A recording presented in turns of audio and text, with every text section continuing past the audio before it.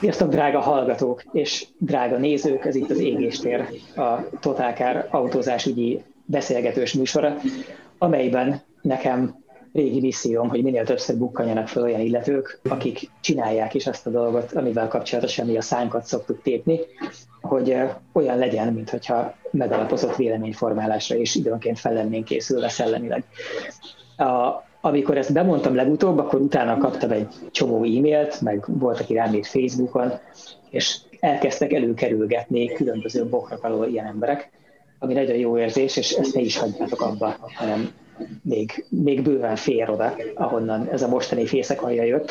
Viszont egy olyan lenyűgöző társaság vakaródott össze így a mostani adásra, ami miatt én nagyon sokszor vihogtam, amikor az erről szóló e-mailekben újabb és újabb dolgokat láttam felbukkanni, hogy esetleg még volna esetleg még egy ötletem, hogy, mert egy nagyon furcsa ilyen szabadkőműves titkos társaság, egy világot átszövő titkos társaság, néhány tagját szeretném bemutatni nektek, név szerint Székely Bélát, Székely Andrást és Lénár Tamást, akik közül ketten a Rimactól nevű horvát lenyűgöző hibás sportautó manufaktúránál és általános agytrösztnél dolgoznak, és az egyikőjük pedig a Königseggtől nevű szintén lenyűgöző hibás sportautó manufaktúránál Svédországban.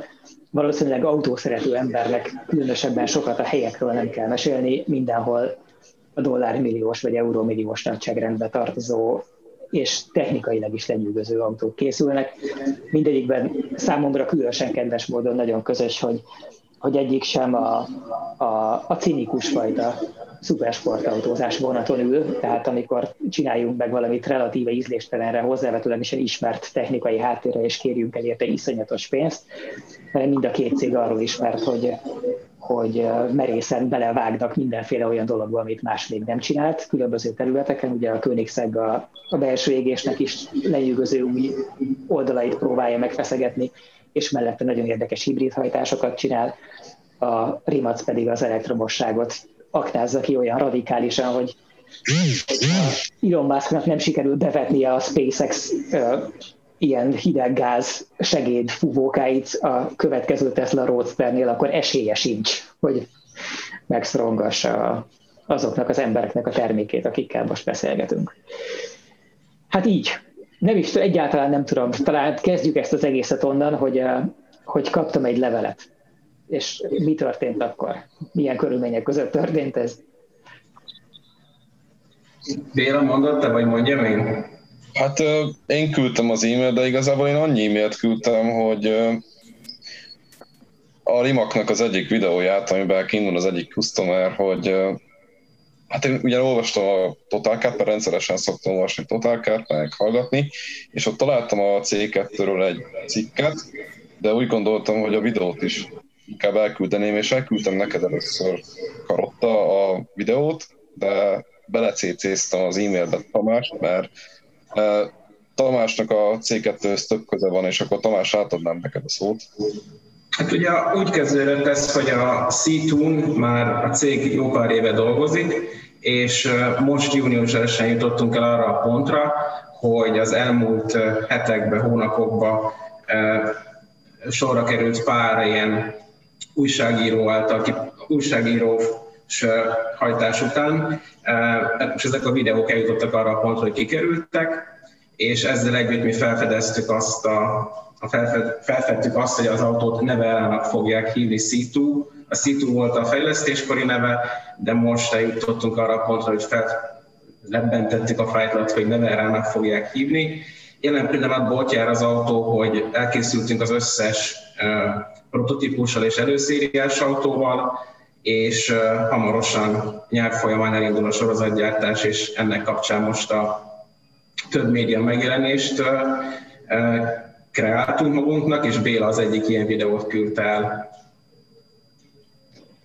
És ha már egy kicsit közelítsük meg ezt az egészet onnan, vagy kezdjük azzal a megalapozását, hogy mi ez az autó kb. Tehát mindenki magáért tud képzelni egy nagyon lapos szupersportautót, és azért kell már hipersportautónak hívni ezeket, mert a szupersportautók által elkoptatott ilyen unalmas 5-6-7-800 lóerős teljesítményszint az nagyon alatta van annak, amit például Rimactnál a Nevera csinál, és akkor még nem beszéltünk arról, ami egyáltalán nem is a hajtáshoz kapcsolódik, hanem azért nálatok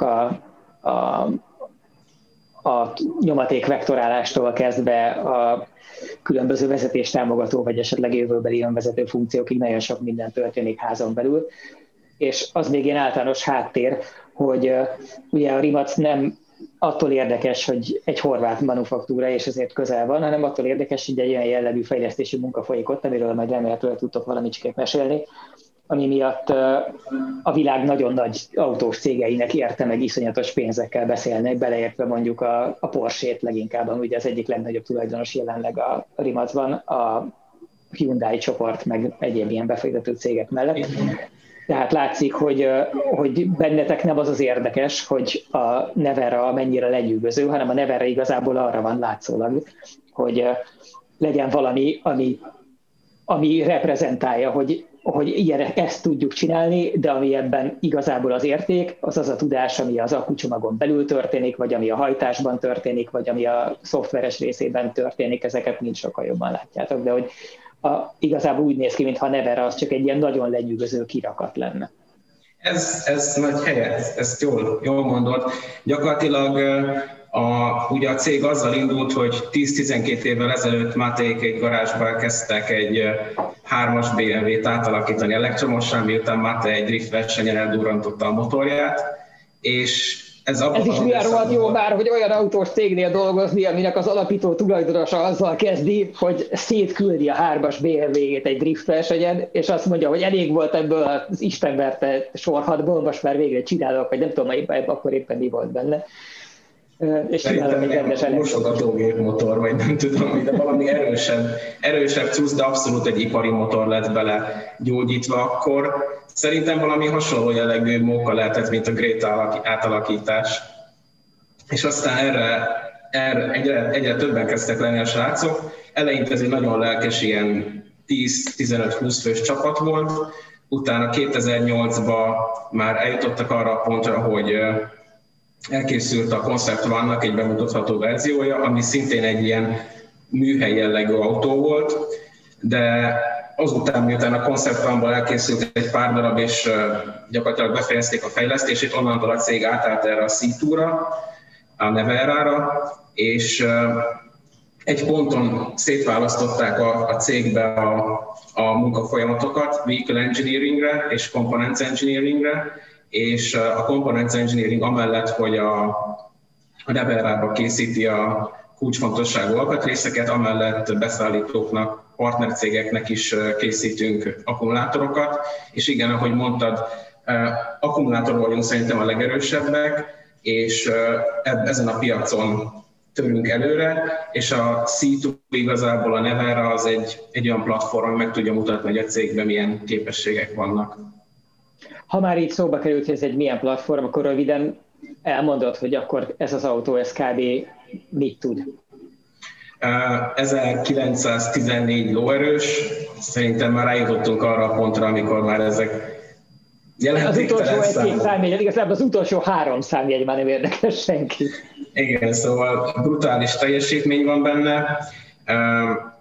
4 motor hajtja, és igazából az a nagy előnye ennek, hogy ez járműdinamikailag egy hatalmas nagy lehetőség, hogy az összes motor függetlenül irányítható. Ez egy olyan dolog, ami már Formula Studentes autók között az utóbbi években, nem azt mondom, hogy alap, de nagyon sok csapat csinál ilyet.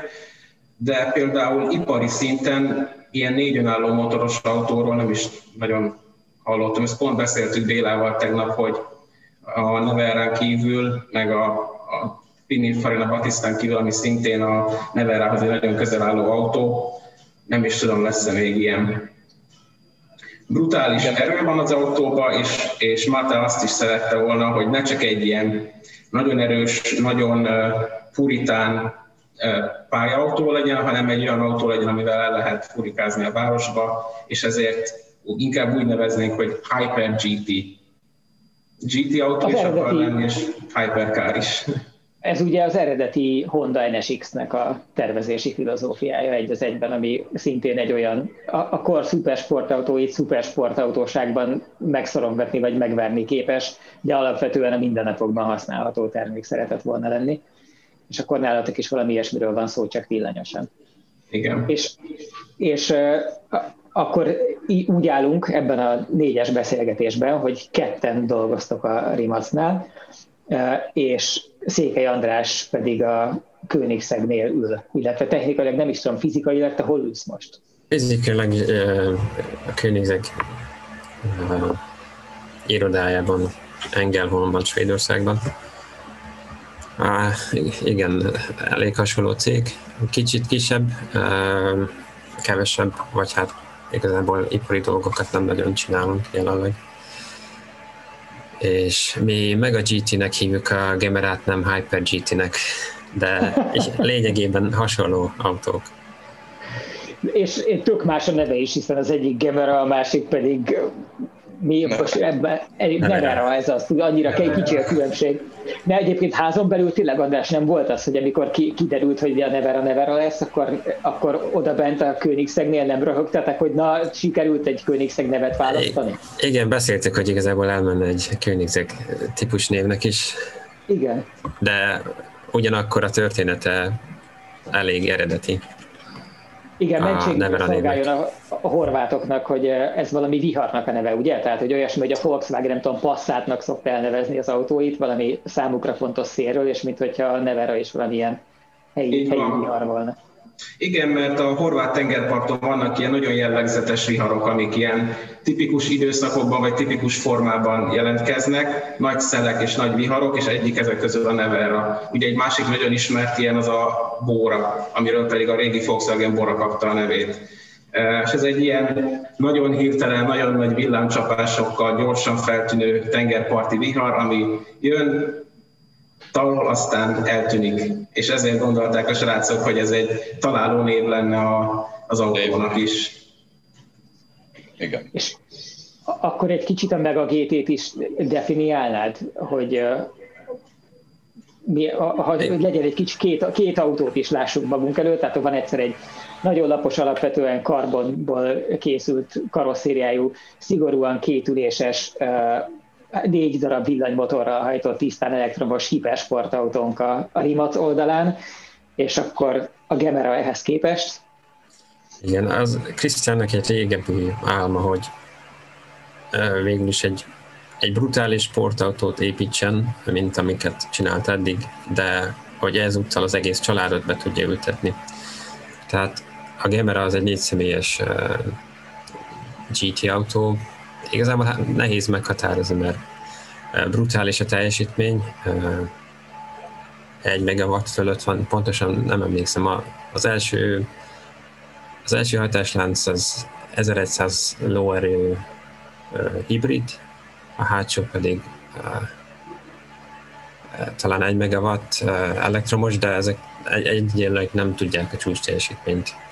De lényegében az ötlet a Mega GT mögött az, hogy meglegyen ez a brutális teljesítmény és vezetési élmény, de egy használhatóbb autó legyen. Tehát ha például az ember el akar menni Európán belül egy hosszabb útra, akkor vihesse arra az útra is a Königssegget, és ne kelljen egy másik autóval ülni. És az a fantasztikus, mindenki keressen rá a Gemerára, aki még nem tette egyébként. Mind a 2 autóra kötelező rákeresni, de abból a szempontból extrán fontos rákeresni a Gemerára, hogy a 4 üléses szupersportautó, vagy hipersportautó, vagy Mega GT, mindegy műfaj, ezt nagyon nehéz elképzelni, és a leginkább, amire asszociálni lehetne erről első hallásra, az mondjuk a Porsche Panamera jellegű autó, hiszen az is elvileg körülbelül ugyanezt kéne, hogy tudja, de a Panamera ehhez képest egy krumpli. A Gemera meg nagyon súlyosan néz ki, tehát hogy erre ránézel, és rögtön érted, nem kell magyarázni a különbséget, hogy ez miért nem egy Panamera, hanem valami egészen más nívójú dolog, nagyon lenyűgöző tárgy. Igen, és sokan írták, azt hiszem, amikor bemutattuk, hogy persze, de a hátsó ülés biztos csak csomagtartó vagy hasonló, de igazából hátulra is befér simán egy 2 méter magas utas, nagy darab. Igen, azt akartam, hogy ezek az emberek még nem találkoztak Christian von Königseggel, ő nem egy kicsi illető. Nem. És nem csinált volna olyasmit biztos. Ráadásul nem is nagyon kedveli a kompromisszumokat se, tehát hogy nem az a fajta csávó, aki csinált volna valami olyat, amiben hogy kuporogni kell, kényelmetlenül és feszengeni. Főleg nem ennyiért. Így van. Azt hiszem a bemutató videón, amit Genfbe tartottunk volna, de végül csak mi voltunk ott, van is egy rész a videóban, ahol 4 ember kiszáll az autóból, és ez igazából az ő családja, tehát a feleség is 2 gyerek, és egyikük sem alacsony, mint skandináv család. Az a videó nekem is megvan, meg amíg kivették még a 4 utazótáskát is a csomagtartóból, az elég jól nézett ki. Így van, és nekem a Tesláknál szokott az élményem lenni, főleg a Model 3-nál, meg az Y-nál jellemző, hogyha kinyitod mindenét, tehát kinyitod a 4 ajtót, meg az első, meg a hátsó csomagtartót, és benézel, és így állsz, és azon gondolkozol, hogy értem, de mitől megy? Hiszen látszólag minden, amit látsz, az egy nagy luk. És a Gemera az ebből a szempontból még radikálisabb, mert hogy ott ezek mellett, tehát, hogy oké, azt már megszoktuk, hogy így el lehet dugni az aksit a villanyautóknál, a gördeszkában, meg a Rimac esetében oda középre és abban a T-alakú dolognak a szárába, de hogy azért a Gemeránál egy nagyon súlyos, hagyományos belső égésű gépészetnek is valahogy helyet kellett találni, és az már végképp érthetetlen, hogy az hol van. Igen. Igazából elég hosszú autó,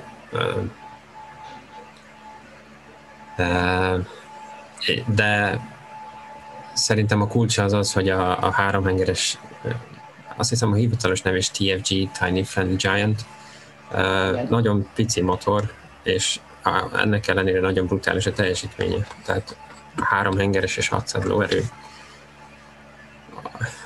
600 lóerő 1,5 literből, ami egészen elképesztő számnak hangzik, és nyilvánvalóan vezethetetlen lenne, ha nem az lenne, hogy valójában iszonyatosan megtámogatja minden oldalról a nagyon erős elektromos hajtáslánc, és ezért neki elég ott dolgozni, ahol a legboldogabb.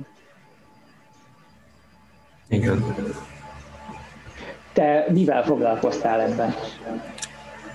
Hajtásláncon dolgozok főként. 2 éve csatlakoztam, és volt szerencsém az elején együtt dolgozni Doug Billeniusszal, aki nem igazán híres, de igazából hasonló pozíciót töltött be, mint Adrian Newey a Red Bull Technologies-nál. Ő volt, azt hiszem, az első mérnök, akit Königseggtől foglalkoztatott, és itt volt a kezdetektől fogva. És amikor csatlakoztam, akkor a koncepció a Gemerának már viszonylag le volt fixálva, és vele kezdtem el dolgozni az első hajtásláncon, amit végül is, hát a koncepciót nem én dolgoztam ki, de egyébként az összes alkatrészén én terveztem, külsős cégek bedolgoztak ebbe-abba. Az első hajtásláncban mi történik? Tehát ott nagyjából mi az alap?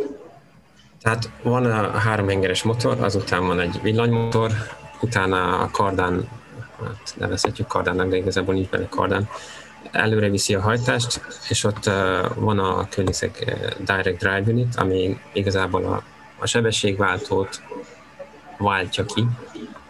Bocsánat, András, hogy megszakítalak, de ugye ezek ilyen publikus információk. Igen, ezek kint vannak a honlapon is, meg igazából Krisztián jobban el is magyarázza pár videóban. Oké. Nem akarok házi feladatot adni a hallgatóknak, hanem azt akarom, hogy ugyanilyen ájú tiszteletet érezzenek. Igen, csak gondolkozom, mit lehet mondani és mit nem. De igazából a Regerában már ismert Direct Drive Unit van, csak egy másik verzió, igazából teljesen más, ugyanaz a működési elv. Tehát egy hidrodinamikus nyomatékváltó van sebességváltó helyett, és utána pedig egy differenciálmű helyett, erről nem tudom, mennyi info van ki publikusan, de végül is akkor nem dinamikus kapcsoló, tengelykapcsoló. Nem differenciálmű van benne, hogy a teljes nyomatékot rá tudjuk adni a jobb vagy a bal első kerékre. Igen. Ez egyébként, tehát, hogy ilyen jellegű, végeredményét tekintve ilyen jellegű megoldás létezett az autóiparban több is, hogy mit tudom én, a Courage Focus RS-nek az összkerékhajtása hátul csinál hasonlót, a Ferrari GTC4 Lusto-nak az eleje, az első hajtása csinál hasonlót. Igen, azokhoz nagyon hasonló, csak teljesítményben kicsit magasabb. Igen, és ezt az első hajtóművet csináltam, amiben a Direct Drive Unit és ez a Torque Vectoring System van egybeépítve.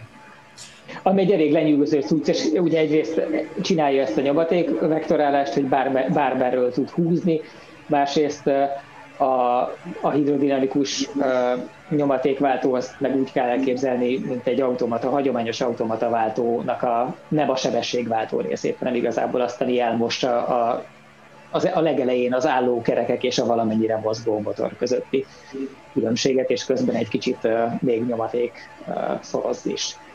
És ugye ti azért nem használtok mechanikus sebességváltót, az feltűnő, hogy nem voltak itt emlegetett fokozatok, mert nem kell, mert abban a tartományban, ami miatt ugye azért van a hagyományos sebességváltó, mert szét kell szabdalni az autókban a motornak a szűk működési tartományát, azt el kell osztani a 0 km/órától a 300 km/óráig terjedő részre, amit csak így szeletekben tud lefedni, de ti meg ezeknek a nagy részét megoldjátok villannyal, és a belső égésinek elég csak ott segíteni, ahol. Hát ha van elég teljesítmény és rásegítés alacsony sebességnél, akkor meg lehet ezt csinálni. Ahogy azt láthattuk Regiránál, ami jó pár rekordot megdöntött. Ezt Matta is mindig kiemeli, hogy az elektromos hajtással egyrészt nagyon jó dolgokat lehet kezdeni önmagában is, másrészt nagyon jó dolgokat lehet kihozni belső égési hajtásrendszerekből is. Ahogy most ezt jól elmondtátok, hogy ott, ahol a belső égési motor nem érzi magát a legjobban, ott besegít a villanymotor. Minden sajtóanyag, ami mostanában korszerű belső égésű motoros autóról szól, ez egy ponton elő szokott szedni valamilyen számot azzal kapcsolatban, hogy már milyen nagyon felsikerült sófolni a hatásfokát, és így belekarcolnak a 40%-ok környékére. Csak ugye ezt általában nem tartalmazzák, vagy csak nagyon apró betűkkel, hogy ez a működési tartományoknak egy egészen picike részére igaz. Tehát, hogy igen, van az az eset, az a terhelés, az a folytószelepállás, az a fordulatszám, amikor igaz, és mindenhol máshol meg nyilván ez drasztikusan sokkal rosszabb, de azokban a hibridekben, amilyen például a Gemera, és ezzel például istennien lehet játszani, hogy ahol szarabb a belső égés, ott elviszi azt a terhet a villany, és akkor ott azt lehet használni a belső égésből, amihez ért, amire jó. Akkor nagyjából Andrást tudjuk, hogy mivel foglalkozik, tehát azt lehet mondani, hogy a Gemerának is talán a legexotikusabb részén dolgoztál. Az egyébként is nagyon exotikus autónak. Ez nehéz azt mondani, mert igazából, ahogy itt cégen belül is mondogatjuk, rengeteg új technológia lesz a Gemerában, tehát ha csak a motort nézzük, amiben nincs vezérműtengely, ha azt nézzük, hogy egy hatalmas... Erről néhány szót. Igen, tudom, ez is, tehát, hogy a vezérműtengely nélküli motor is nyilvános, csak hogy hát ha nem mindenki követte alázatos odaadással a Königseggtől anyagait. Igen. Tehát a cég családban van egy Freeware nevű cég, aki vezérműtengely nélküli szelepvezéléssel foglalkozik belső égési motorokhoz, és a Gemera lesz az első sorozatgyártású autó, amibe ez a technológia belekerül, és ennek a nagy előnye az, hogy egyrészt, hogy a szelepemelésnek a profilját szabadon meg lehet változtatni, tehát nem kell hozzákötni egy geometriai korláthoz, a másik pedig az, hogy ezt menet közben lehet változtatni. Nem emlékszem pontosan a számokra, de Krisztiánnak van egy videója, ahol ezt elmagyarázza, hogy talán 30% fogyasztás és teljesítmény növekedés lehet elérni akár egy hagyományos belső égésű motornál, és ez például belekerül a Gebrába, ami már magába is szerintem egy nagyon elég... súlyos dolog. Igen. Tehát ez egy alapvető felforgatása, teljesen fejetetére állítása a belső égésű motorok vezérlésének nagyon, nagyon hosszú idő óta. Igen. Jó, hát értjük a szerénységet, hogy az van, hogy más nagyon egzotikus terület is van, nem csak az a nagyon egzotikus. Igen. Igazából az egész autó, bárhova mutatsz, van valami érdekes benne. De ezen kívül dolgozok most, mivel az első hajtómű most nagyjából sinem van. A hátsó hajtóművön is dolgozok jelenleg, ami igazából az autó többi részéhez képest csak egy egyfokozatú sebesség, vagy nem sebesség, mert igazából csak egy hajtómű. És a zsanéron is, az ajtó zsanéron dolgozok, ami azt a hát azt hiszem a környezetnek a névegye az ajtó kinyílásának a módja, hogy egyszerre fordul az ajtó és jön kifelé. És mivel abban is vannak fogaskerekek, és így abba is belekerültem. Egyébként ilyenkor vicces, hogy ezért lehet, ezt majd te elmondod, hogy ettől rossz, vagy ettől jó dolog egy manufakturális méretű cégnél dolgozni, de hogy egy Volkswagennél, vagy egy Toyotánál külön irodaházakban az is lehet, hogy más országokban dolgozó mérnök csapatok foglalkoznának ezek közül csak egyikkel, csak másikkal, csak harmadikkal, és föl sem merülne, hogy az egyik pillanatban ajtózsanér ügyi szakember, vagy a másik pillanatban egy ilyen egészen lenyűgözően fejlett erőátviteli rendszert kell megálmodnod. Amit karácsony körül csinálta András, az publikus? Nem tudom mondani a nevét. Vagy az titok? Egyelőre az még nem publikus. Igen, ilyen szempontból nagyon jó itt dolgozni, legalábbis ha az ember nem szereti a nagyon szervezett cégeket, hogy az ember bármit csinálhat, és igazából az az előnyére is válik. Tehát például az első hajtóművet félig én raktam össze egy technikussal együtt, de igazából... Mármint a kezeddel, a saját kezeddel igen. megfoghattad, amit terveztél. Igen, de hát rengetegféle ember van, aki programozni tud, amellett, hogy például CAD-ben tervez, tehát azt csinálja. Van, aki vezet és szoftvert tervez. Igazából nagyon családi, és a cég is ezt próbálják is így tartani. Nagyon viszonylag lapos menedzsment struktúrával. Ha az ember nem arra vágyik, hogy megmondják neki, mit csináljon, és utána csak azon kell dolgozni, akkor nagyon élvezetes munkahely. Igen. Más az, mint amikor az embernek az életéből 7 év megy arra, hogy egy vezérműtengely sorozatgyártás selejtarányának a leszorításával foglalkozik egy beláthatatlan méretű nagyvállalatnál. Igen, de érdekes módon vannak, akik idejönnek, és igazából azt várják, hogy nekik megmondják, hogy neked most ezt kell csinálni fél évig, és megkapja minden bemenetet ahhoz. És van, aki nem élvezi ezt a fajta munkát, úgyhogy emberre válogatja. Igen, megvannak ennek a kihívásai, és ez nálunk is amúgy nagyjából így van, hogy tényleg nagyon flexibilisen lehet mozogni a különböző feladatkörök között, de cserébe meg tényleg a semmiből kell kitalálni, és néha tényleg tök új dolgokon lehet dolgozni, és nincsenek ezek a lefixált keretek. Egy kicsit menjünk körbe, hogy akkor most nagyjából maga elé képzelhette mindenki, hogy András hozzávetőlegesen mit csinál. Béla, körülötted még eddig nagy volt a csönd. Igen. Udvariasan előre engedtem mindenkit. Igen. De ez így jó nekem.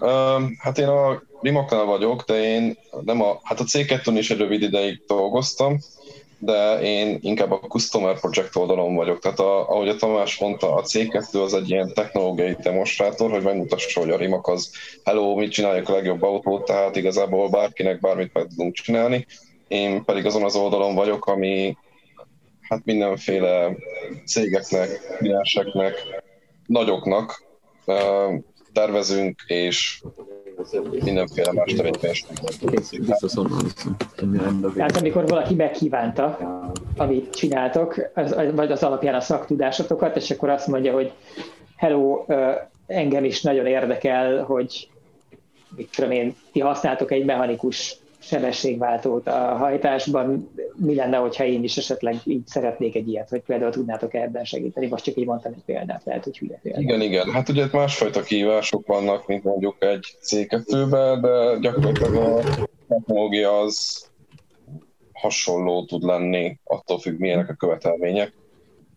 És azt meg lehet kérdezni, hogy hozzávetlegesen inkább, tehát hogy a konkrét elektromos hajtás komponens ügyben használják a ti agyatokat, tehát mit tudom én, akkumulátor, cellakémia környéki tudás érdekli az ügyfeleket inkább, vagy az, hogy az egyébként a piacról beszerezhető cellákat hogyan kell összeépíteni, hogy hogyan kell menedzselni, hogy mit tudom én, motort hogyan kell tervezni, vagy hogyan kell hajtást optimalizálni, tehát mi az ami az a szakértelem terület, amit ti nagyon jól tudtok adni.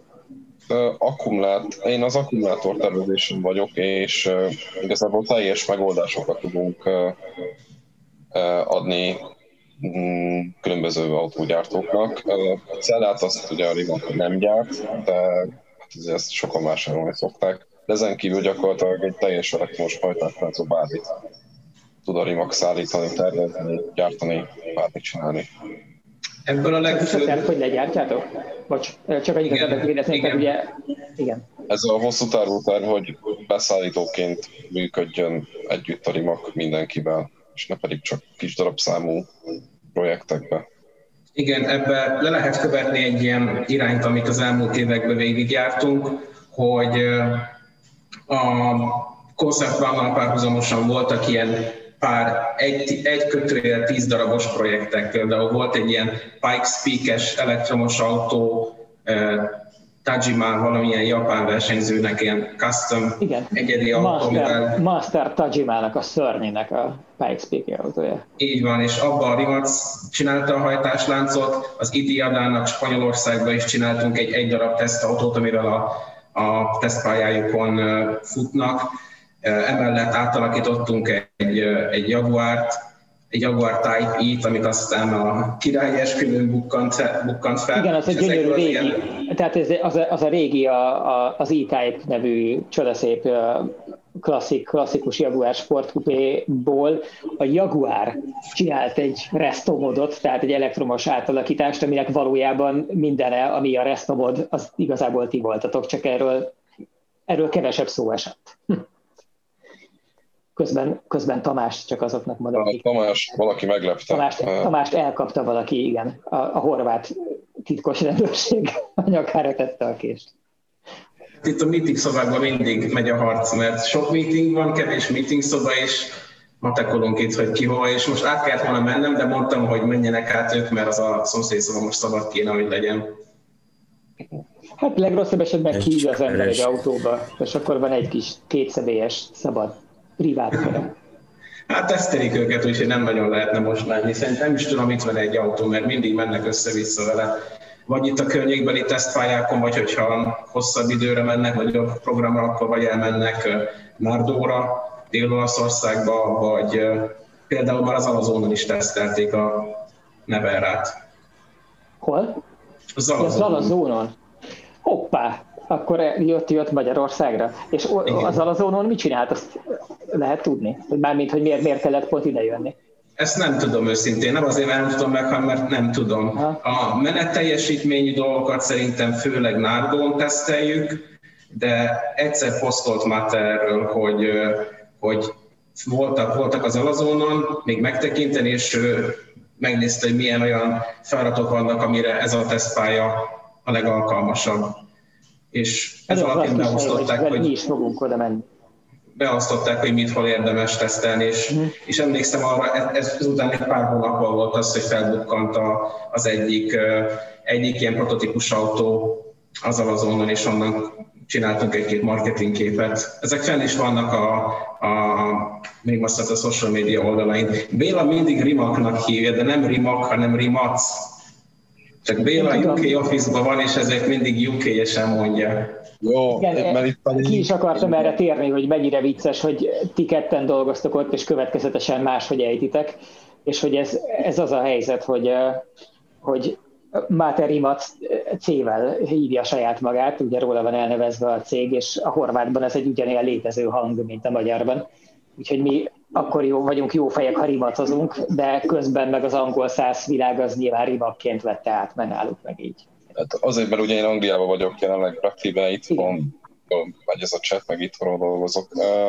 De van egyébként... Hát és egy olyan ország Anglia, ahol egyébként a Porsche-t is Porsche-nak hívják, tehát hogy annyira nem érdekli őket ez az egész, akkor se egyébként az egész világot, igen. Hát igen. Itt néha máshogy vannak a dolgok, de ez a szépsége neki.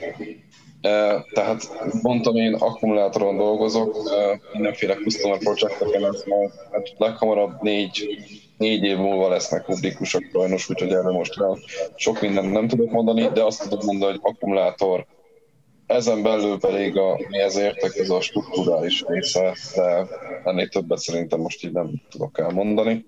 A strukturális része az azt jelenti, hogy az akkucellák azok hogyan vannak fizikailag összeépítve, őket tartani és védeni képes valamilyen módon temperált egységbe, ugye? Tehát hőmérséklet szabályozott. Strukturálisan az igen, hogy a rávonatkozó mindenféle mechanikai követelményektől az egész egybe maradjon, ne gyulladjon ki, ne égjen el, és lehetőleg élje túl az összes tesztet, meg az összes élet útján ráváró dolgot, és hát az én akkor kérdezhetek tőled? Ennek kapcsán nem azt kérdezem, hogy mit csinálsz, hanem azt kérdezem inkább, hogy a hagyományos aksik, azok ugye úgy épülnek föl leginkább, például az a BMW i3 120 amperórás akkucsomag, tehát a jelenlegi i3-asnak a klasszik akkucsomagja, azt én jól ismerem belülről, mert olyat szereltünk ugye a Grétába, szétszedve, és az ott ugye úgy néz ki, ahogy a legtöbb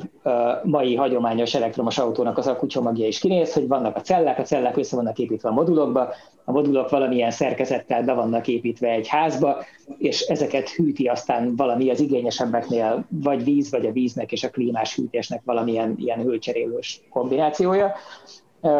És ezzel szemben vannak például a Tesla csomagok, amik annyiban másmilyenek, hogy nagyon picike, tehát nem ilyen könyvformájú dolgok vannak, mint mondjuk az i3-nak a nagyobbacska ilyen prizmatikus cellái, hanem ceruzellem formájú aksik, mint amilyen mondjuk a Teslában van, amiből sok ezer darabot használnak.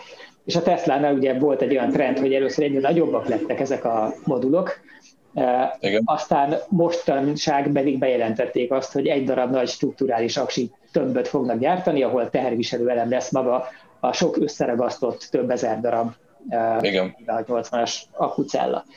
És ennek kapcsán, tehát az, hogy ennek a mechanikai oldalról a szépségei, azt könnyű belátni. Tehát azt könnyű belátni, hogy mechanikailag jobb egységet lehet így képezni, könnyebbet, merevebbet, amikor maguk a cellák és teherviselők, de közben fölvet 1 millió kérdést az emberben, hogy ez egy innentől kezdve megbonthatatlan, szerelhetetlen, nagyon sok szempontból aggályosnak tűnő ügy. Te hogy érzed, hogy merre fogunk menni, merre lesz a jó megoldás? Pont az egyik nap gondolkoztam azon a példán, hogyha valaki megnéz egy 25 évvel ezelőtti mobiltelefont, akkor az még eleve tök nagy volt, az akkumulátornak nem volt túl nagy kapacitása, és az akkumulátor egy kivehető valami volt. Manapság meg van egy nagyon pici telefon, és már senki nem tudja, hogy van benne akkumulátor, és kész. Én azt gondolom, hogy ez amit a Tesla csinál, hogy egybe integrálja az egészet egy darab egybe ragasztott akkumulátorral, én azt gondolom, ez lesz a jövő jelenlegi dolgok alapján, de rengeteg olyan kihívás van, amit te is említettél, hogy mindenki csak így találgat, meg néz, hogy mit lehet csinálni, és hát ez sok idő, mire az emberek, meg a gyártók így kipróbálgatják az összesféle megoldást. Nem tudom pontosan, hogy ezt mit csinál,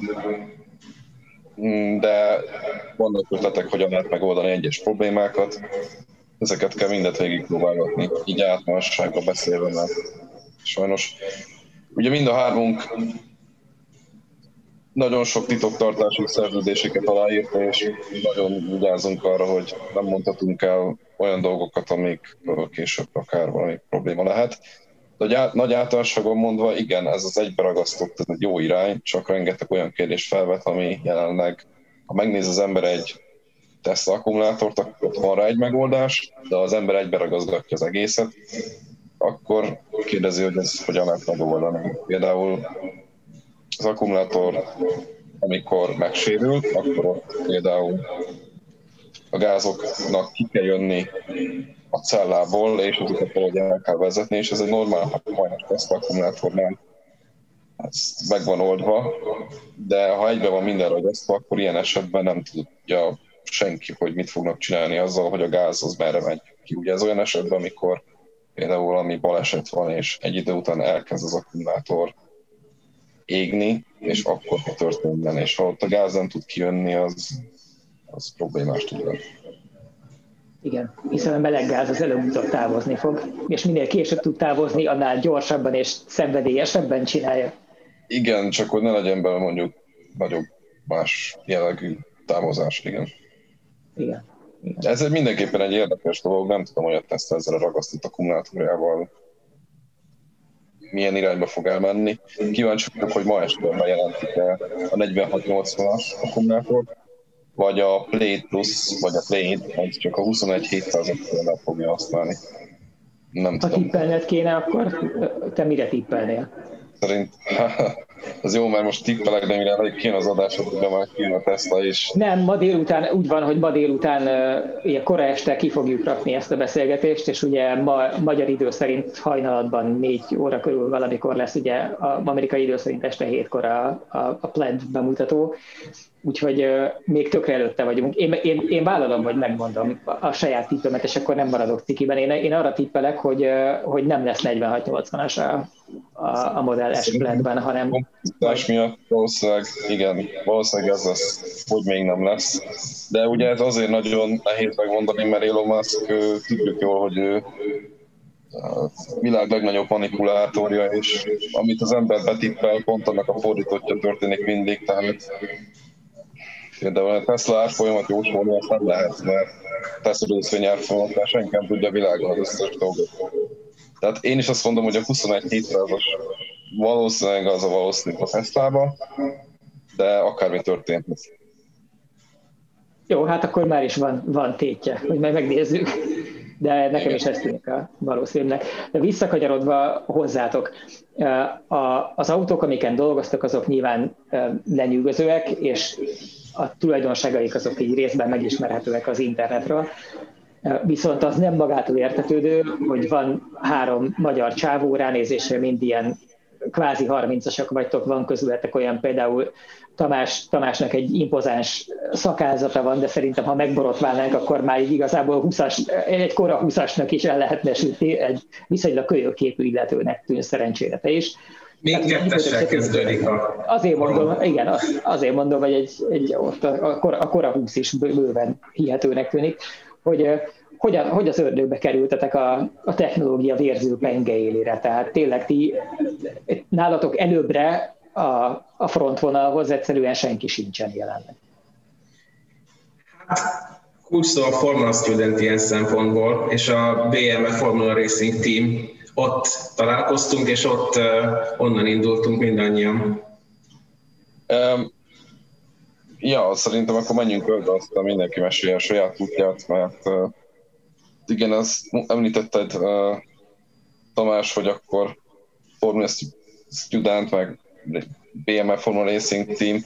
Igazából én még gondoltam, és nekem hát nagyon korától indult ez a műszaki, meg ilyen számítógépes tervezéses irány.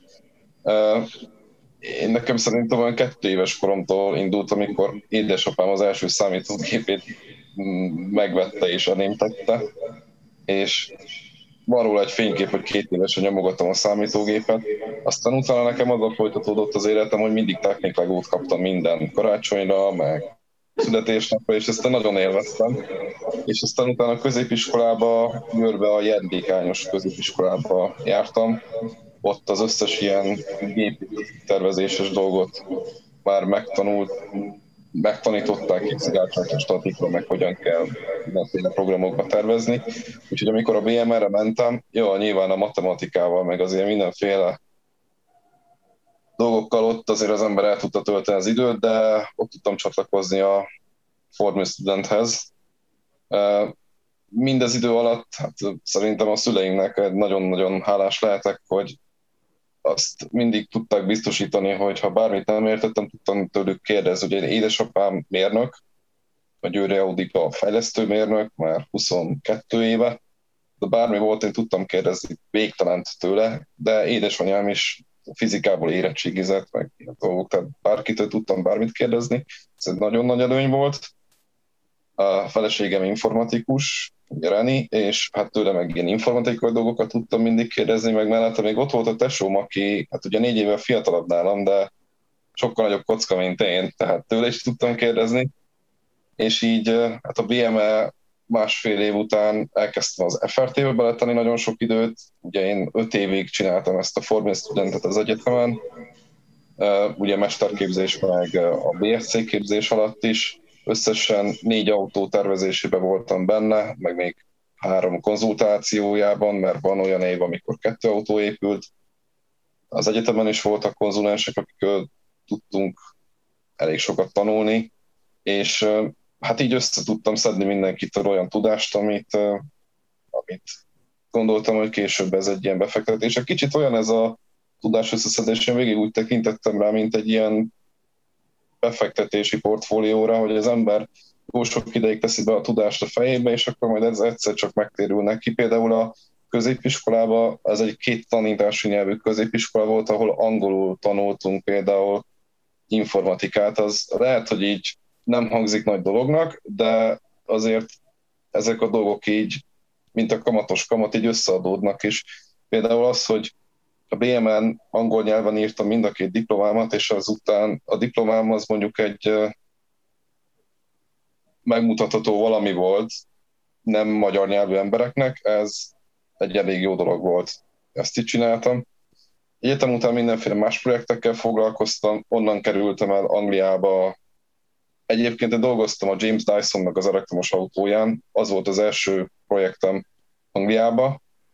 A Dyson az a legendás, bocsánat, csak adok egy kis kontextus, hogy ő a legendás porszívó mágnás, aki a sokak által a porszívók Teslájának, per Apple-jének tartott lenyűgöző háztartási gépeket csinálja, és pár évvel ezelőtt bejelentett, hogy beszáll az autóiparba, és szilárd elektrolitos, ilyen solid state aksis, valamilyen egyterű jellegű autót fog csinálni, amire mindenki azt mondta, hogy nem, és aztán pár év múlva ő maga is azt mondta, hogy nem, igazából nem, és azóta visszatért a világ legjobb porszívóihoz, ami egyébként tökre nem lekicsinlés, mert állítólag tényleg lenyűgözőek azok a dolgok, amiket ott csinálnak, de ezt én nem tudom. De az volt a vicces, hogy én még akkor csatlakoztam a projekthez, amikor még azt se szabadott elmondani, hogy a Dyson ilyenen dolgozik, még nagyon az elején, és hogy az összes ismerősöm azt hitt, hogy én mondom, ez a Béla már mióta autókkal foglalkozik, és most elment porszívót se, ez biztos megbolondult.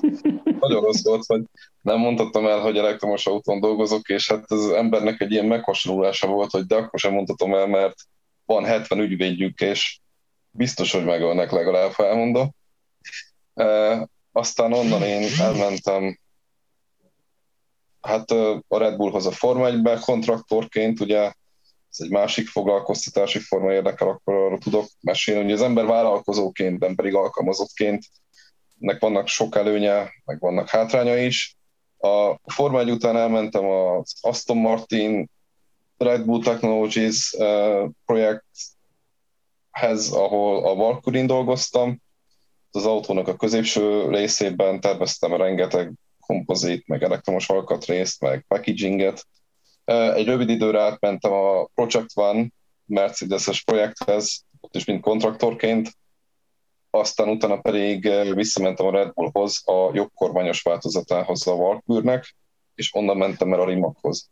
Tehát így röviden összefoglalva csináltam az elmúlt néhány évben, és így kerültem én a Rimacthoz, és ez a tapasztalatom. Röviden összefoglalva. Viszonylag impresszív, ugye angolul name droppingnak hívják ezt a tevékenységet, amikor az ember így beszélgetés közben így csak így engedi, hogy kipotyogjanak, hogy amikor a múltkor Arnolddal elmentünk kajálni, és akkor így említette, hogy amikor Sharonnal ezt és ezt csinálták, és hát nálad ez így néz ki autóiparilag, egy nagyon, nagyon lenyűgöző rezümé, és az a vicces, hogy már szóba hoztad a tesódat, és ugye jelenleg 2 darab székely van a beszélgetésben. Mi a helyzet mindeközben a másik székellyel?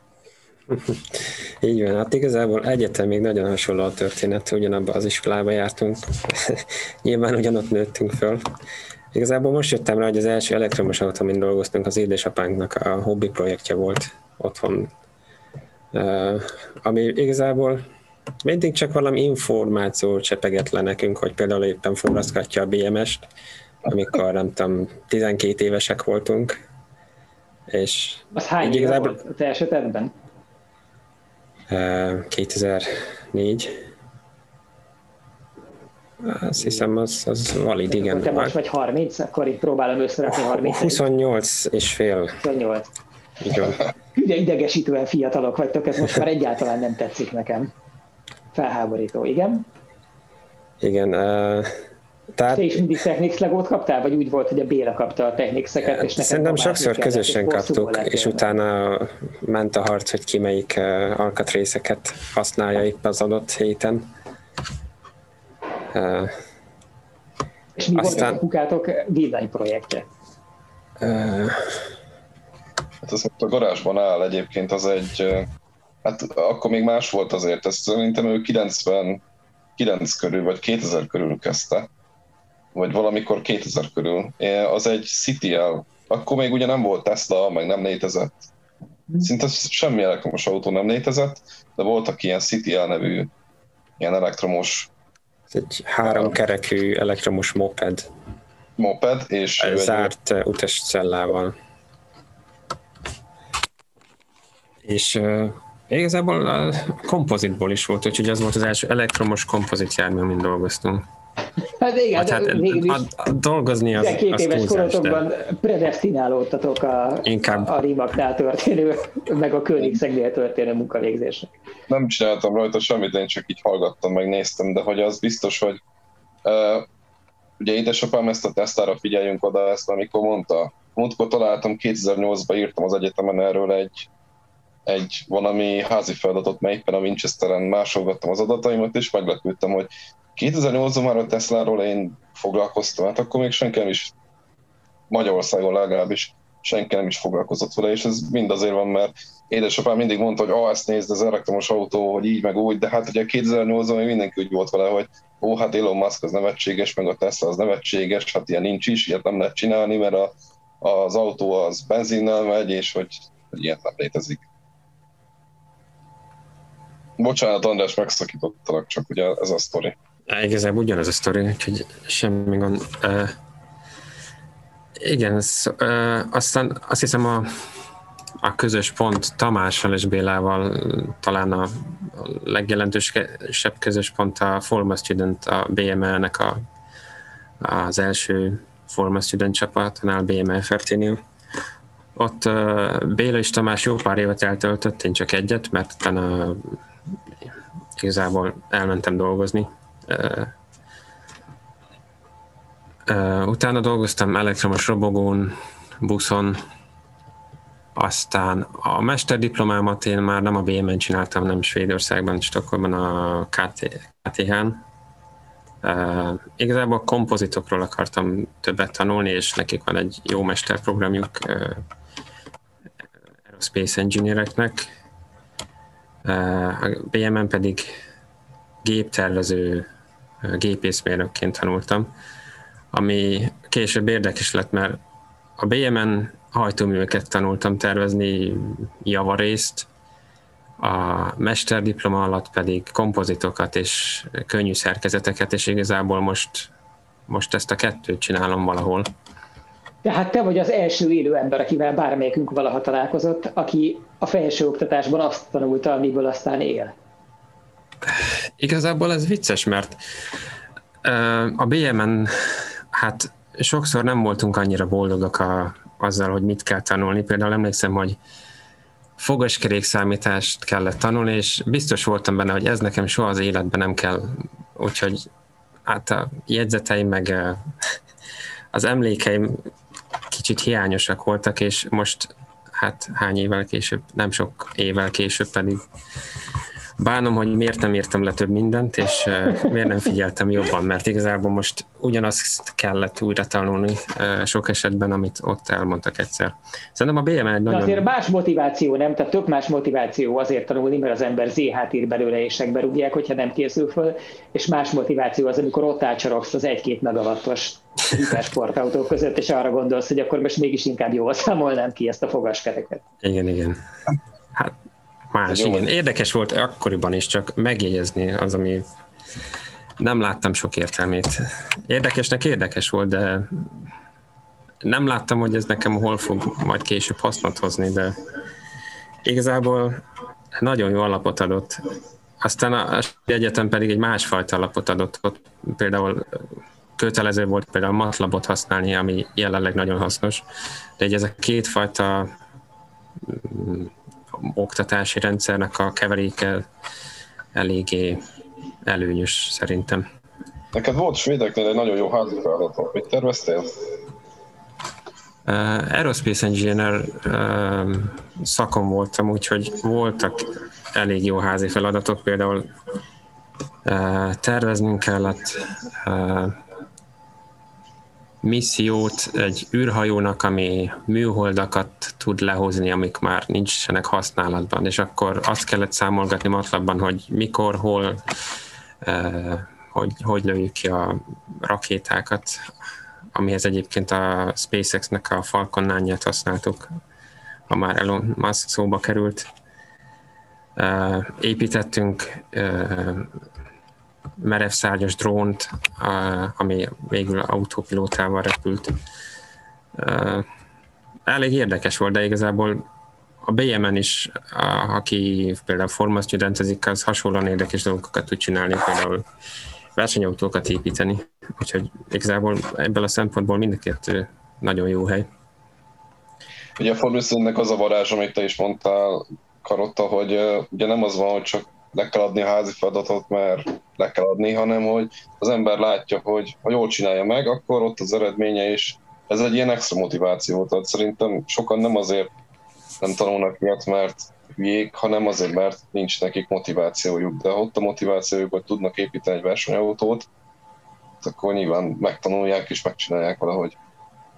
Igen, sajnos ez egy régi probléma, hogy hátulról előre kéne igazából iskolába járni. Tehát hogy azt kéne, hogy az ember először elkezdjen dolgozni, rájöjjön, hogy mi nem érdekli valójában, megtalálja, hogy mi az, ami érdekli, és utána járjon el abba az iskolába, mert nagyon ritkán esnek ezek egybe. Tamás, te hogy keveredtél a körbe? Hát én is 2012-ben csatlakoztam egy szaktársammal a Formula Student csapathoz. Utána ott ismerkedtem meg Bélával, Andrissal és még sok más sráccal, akik amúgy hozzánk hasonlóan szintén nagy cégeknél dolgoznak. És utána, miután a Formula Studenttel végeztünk, utána én is dolgoztam egy projekten, ott a srácokkal együtt, utána én is terveztem buszokat, és 2018-ban jöttem ki a Rimacthoz, ami úgy volt, hogy igazából nem terveztem, meg nem volt bennem egy ilyen nagy mehetnék, de mióta a Concept Fund bemutatták, azóta nekünk így benne volt a tudásunkban, hogy van egy Horvátországban egy cég, ami jó dolgokat csinál, és 2018-ban volt, 2017 őszén volt az, hogy az egyik szintén itt a baráti körben az egyik srác átküldte, hogy van egy pár nyitott pozíció a Rimactnál, és őt megkeresték, de neki ő nem akart kijönni, és engem érdekelne.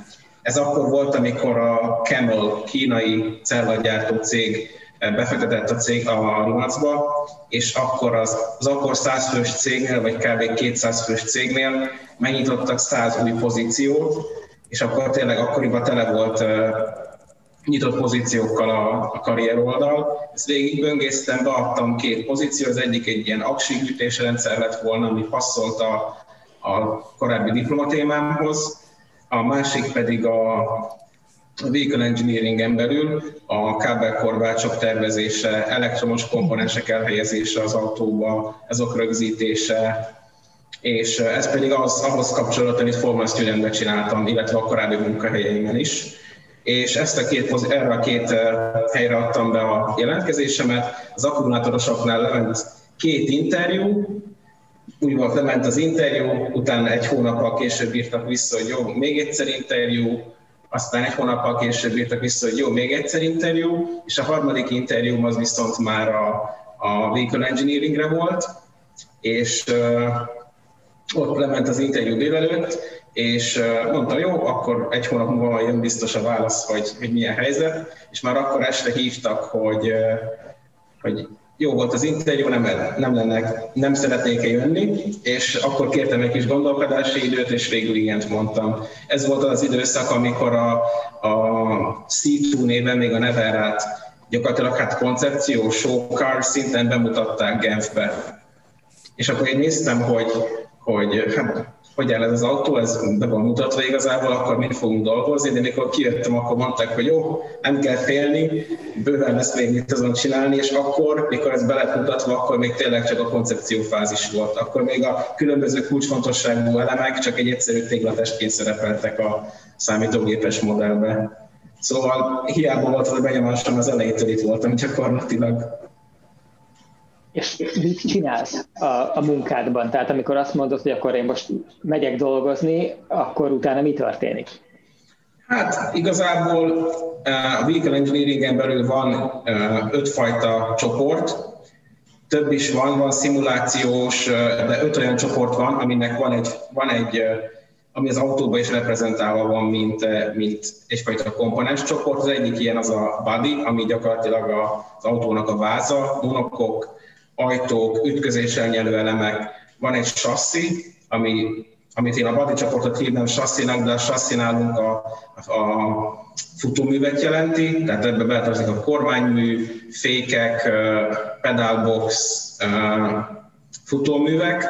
Van egy powertrain, ők kezelik a hajtásláncnak az akkumulátor részét, a gearboxokat, a hajtóműveket, az invertereket és a motorokat, illetve ezek hűtését. Ezen felül van még egy trims, ami pedig az ilyen különböző nem teherviselő panelokat tervezik. Ugye az ő felelősségi körük elsősorban világítás, biztonsági rendszerek, ülések, különböző panelok, amikor az ember kapcsolatba kerül, tehát ők foglalkoznak a bőrözéssel, ők foglalkoznak a látható karbonelemekkel, és akkor emellett van egy, ami az elektronika, és annak idején nagyon kevesen voltunk ebben a csoportban, ezért én is csináltam mindenfélét.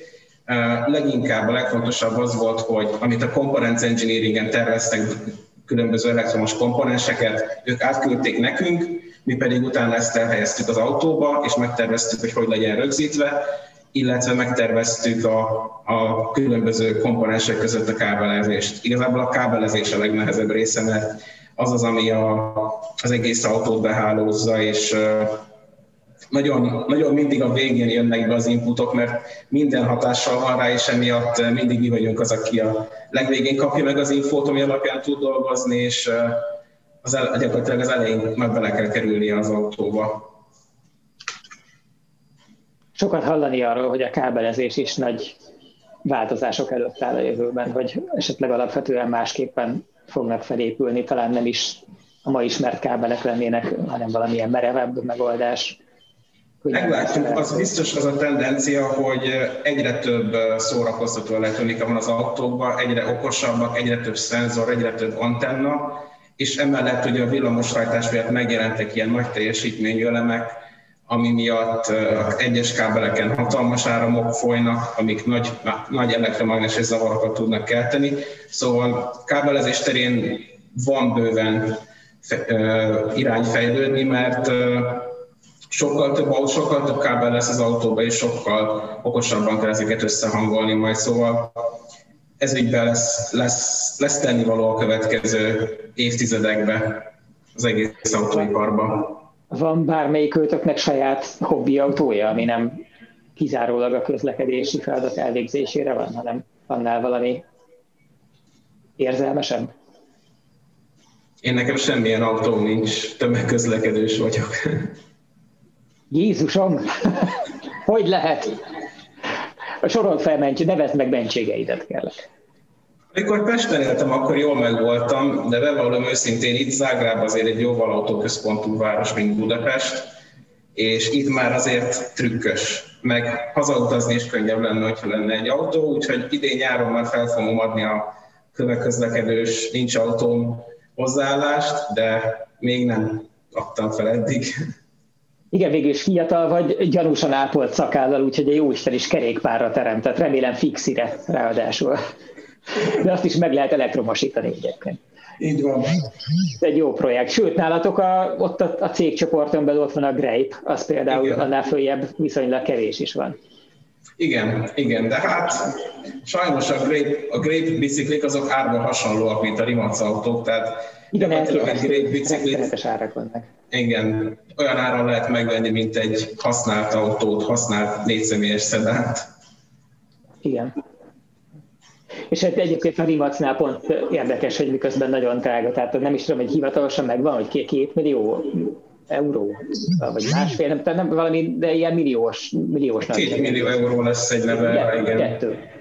És hogy a 2 millió eurós nevelre az ugye egy ilyen nagyon súlyos összegnek hangzik, de hogyha az ember megnézi ezt a kis plakettet, ami látszik a próba prototípuson, és rá van írva, hogy sőt, már az első hivatalosan legyártottan, ami a bemutató videón van, amin a Máté meg a Mörgöd beszélgetnek, és ott látszik, hogy 001/150, és hogyha az ember kiszámolja, hogy 150x2 millió euró, az ugye nagyjából 300 millió euró, az egy nevetségesen apró összeg ahhoz képest, hogy ti milyen fejlesztéseket végeztek.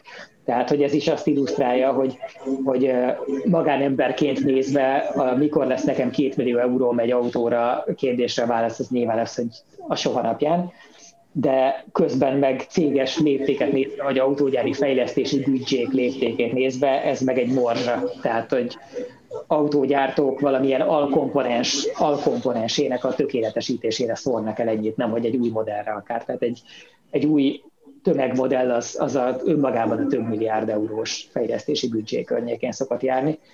Szóval tényleg látszik, hogy ti csodaszép kirakat babát árultok majd nagyon tehetős illetőknek, miközben az igazi nagy pénz meg tudás az ott keletkezik, ahol aztán ezt majd tovább lehet passzolni mondjuk a Hyundai csoportnak, vagy a Porsche-n keresztül a Volkswagen csoportnak, vagy egy csomó másik cégnek, amikről én nem tudhatok, ti pedig nem mondhatjátok meg, de hogy nyilván nem véletlenül olyan a tulajdonosi struktúra, amilyen. Igen, a hiperautóépítésnek az a nagy fenéje, hogy 2 millió eurós autókat árul az ember, de ha a fejlesztési költségeket belevesszük egy 150 darabos sorozatnál, nem biztos, hogy a végén az egész projekt pozitívba jön ki, sőt, hát a tapasztalat azt mutatja, hogy bármilyen hypercart néz az ember, valahogyan mindig átcsúszik mínuszba az egész projektnek a megtérülése, tehát ez nem egy nagyon jó. Így van, de egyébként ehhez nem kell hypercarnak lenni, elég legyen az, hogy építettél valamit. Tehát, hogy bárki, akinek volt akár csak ilyen szeretetből csinált projektautója otthon, és nem is különösebben, tehát nem a nagy költségvetésű szuperprojektekre gondolok, hanem akár egy nagyon egyszerű ilyen papír nélküli hobbi versenyautóra, vagy nehogy Isten egy papíros versenyautóra, vagy akár csak egy nagyon szeretett, jókarban tartott, megcsinált motorú, kicsit erősített, sportosított futóművű, erősített fékrendszerű hobbiautóra, utcaira. Bárki, aki csinált már akármit ilyet, azt tudja, hogy az mindig sokkal drágábbra jön ki, mint ugyanannak az autónak a piaci értéke. Hogy ez csak simán onnantól kezdve, hogy egy darabot készítesz valamiből, az soha többet nem lesz gazdaságilag racionális semennyire. Tehát ezt vagy szenvedélyből lehet finanszírozni, hogyha valakinek elég sokat ad hozzá, vagy azt kell csinálni, mint ti, hogy közben meg kitermelődik olyan típusú tudás, amit aztán valaki más nagyon-nagyon sok pénzért tud megvenni, és nagy sorozatban gyártani. Jó, az a helyzet, hogy én nagyon szeretnék veletek még egy csomót beszélgetni, de 1 óra 11 percnél tartunk, és az égéstérnek hivatalosan 1 órás műfajnak kellene lennie. Viszont például emlegettétek azt is, hogy ott, ahol ti barik voltatok, és ahonnan ismeritek egymást, és onnan szétszóródtatok tulajdonképpen a világ különböző pontjaira, hogy ott még további illetők is vannak. Igen, tegnap megkérdeztük őket, legalábbis egy 3 darab srácnak írtunk, az egyik pozitív az visszajelzés, a másik 2-ről még nem hallottunk. Csak így igazából, csak így dob ki néhány vállalkozás nevet, hogy meglegyen ez, hogy ugye most beszélgetünk Mr. Rimac seniorral, Rimac juniorral és Königseggel. Bocsánat, rosszul, a keresztbe vagytok testvérek, de ettől még a lényeget értjük. És akkor kérlek, nevezd meg ugyanígy a többieket. De a baráti társaságban még van olyan srác, aki itt az Aston Martinnál a Forma 1-es oldalon dolgozik. Meg van egy Ferrari-s, hát most nem tudom, te tudod Tamás pontosan, ő Ákos most mit csinál, tervez, de hogy most pontosan melyik részt, meg hogyan, ezt én nem tudom. Meg van még egy másik srác, aki meg rakétahajtóműveket tervez Spanyolországba. Ez mind ugyanabból a társaságból jött. Meg persze vannak még ezen kívül rengeteg más érdekes emberek ebből a csapatból, csak tegnap este ez a 3 srác volt, aki gyorsan eszembe jutott, hogy akkor írjunk neki, hogy majd akkor további epizódokat tudj csinálni.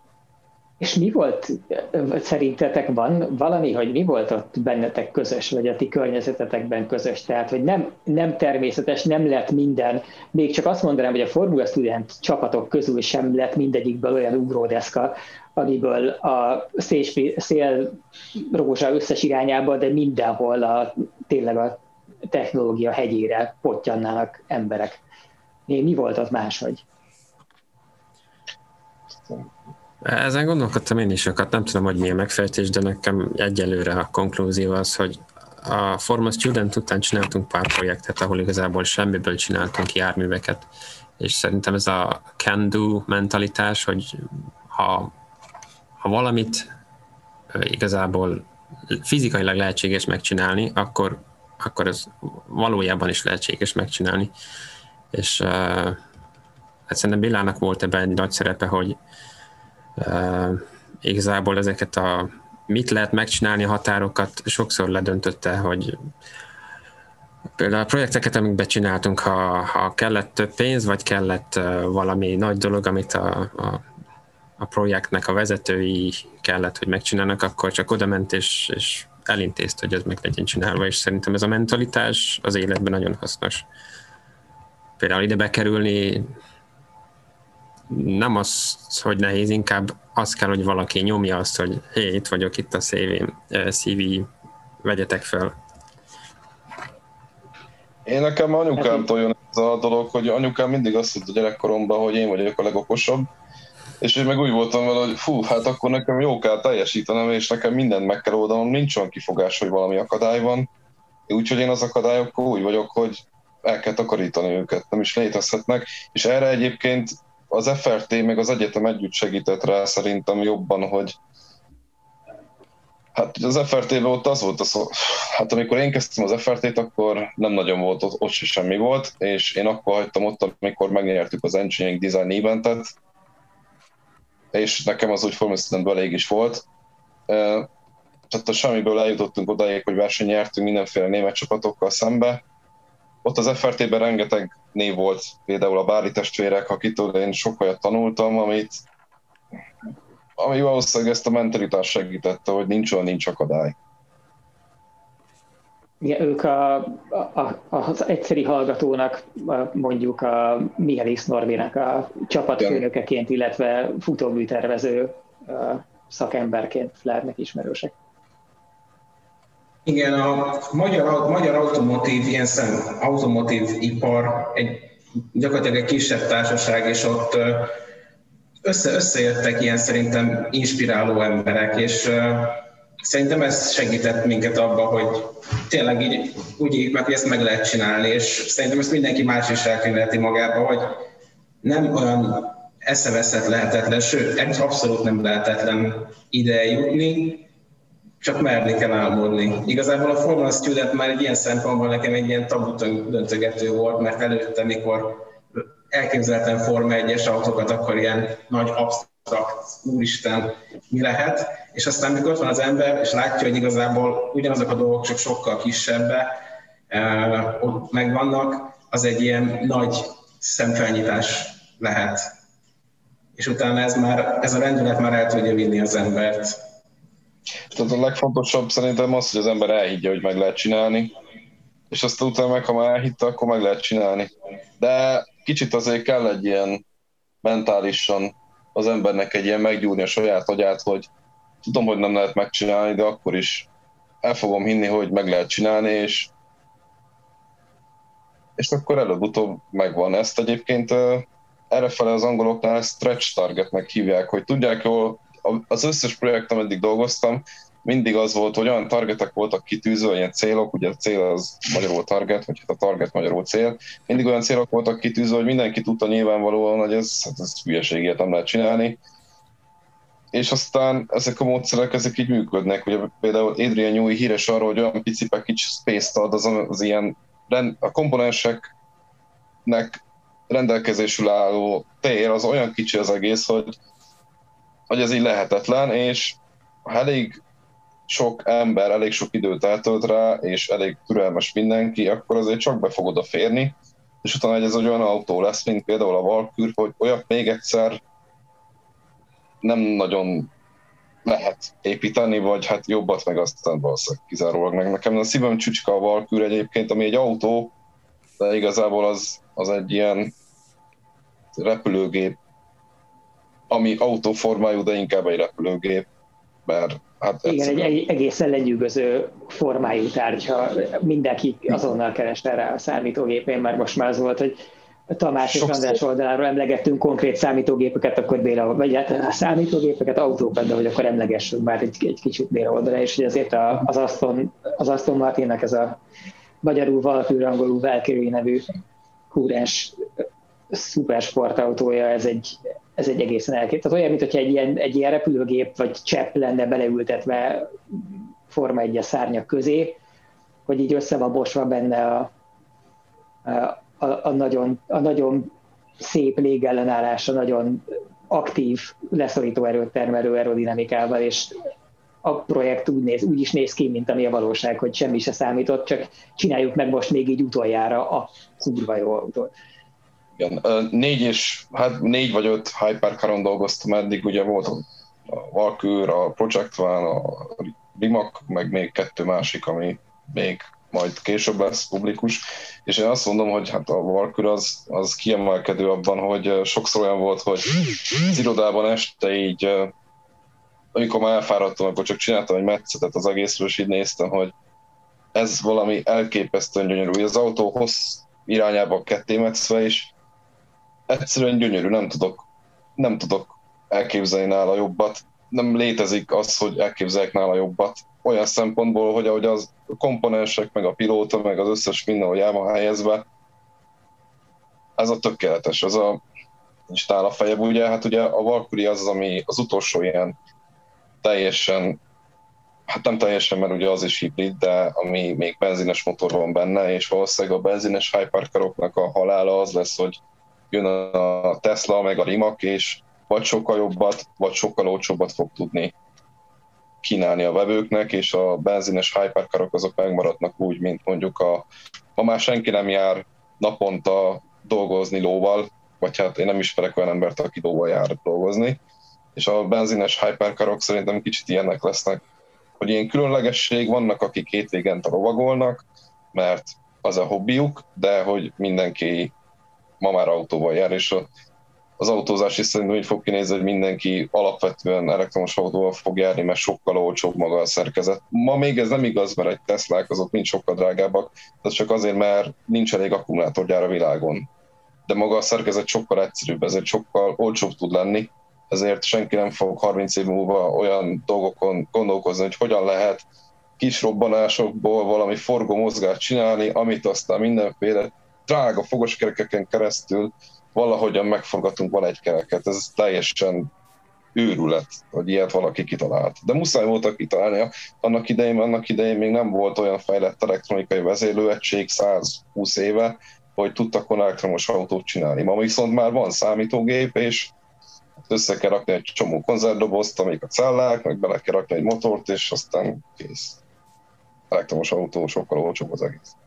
Igen, és közben pedig ugye nagyon gyakori, hogy az autószerető emberek ma azok azt gondolják, hogy aki az elektromos autózást szereti, vagy érdeklődik iránta, az autózás végét akarja, és hogy ez a világon a legkevésbé sem kell, hogy így legyen. Ez eléggé látszik rajtatok is, hogy ti is nagyon szeretitek az autózást is, meg amit csináltok, és oké, hogy most a nagyobb részt az elektromosodás területén dolgoztok, mert ebbe az irányba megy a világ, de ahogy mondjuk a digitális karórák sem pusztították el teljes egészében a hagyományos felhúzós mechanikus órákat, miközben ott is az van, hogy egy kvarcóra az mennyivel egyszerűbb, meg olcsóbban gyártható, filléres, tömegtermelhető dolog tud lenni, és a legtöbb embernek megfelel a céljaira, és azok az emberek nagyon örülnek, hogy nem kell kifizetniük egy turbíjonos, szuperexotikus mechanikus karórát, annak az összes lenyűgöző csodálatosságával,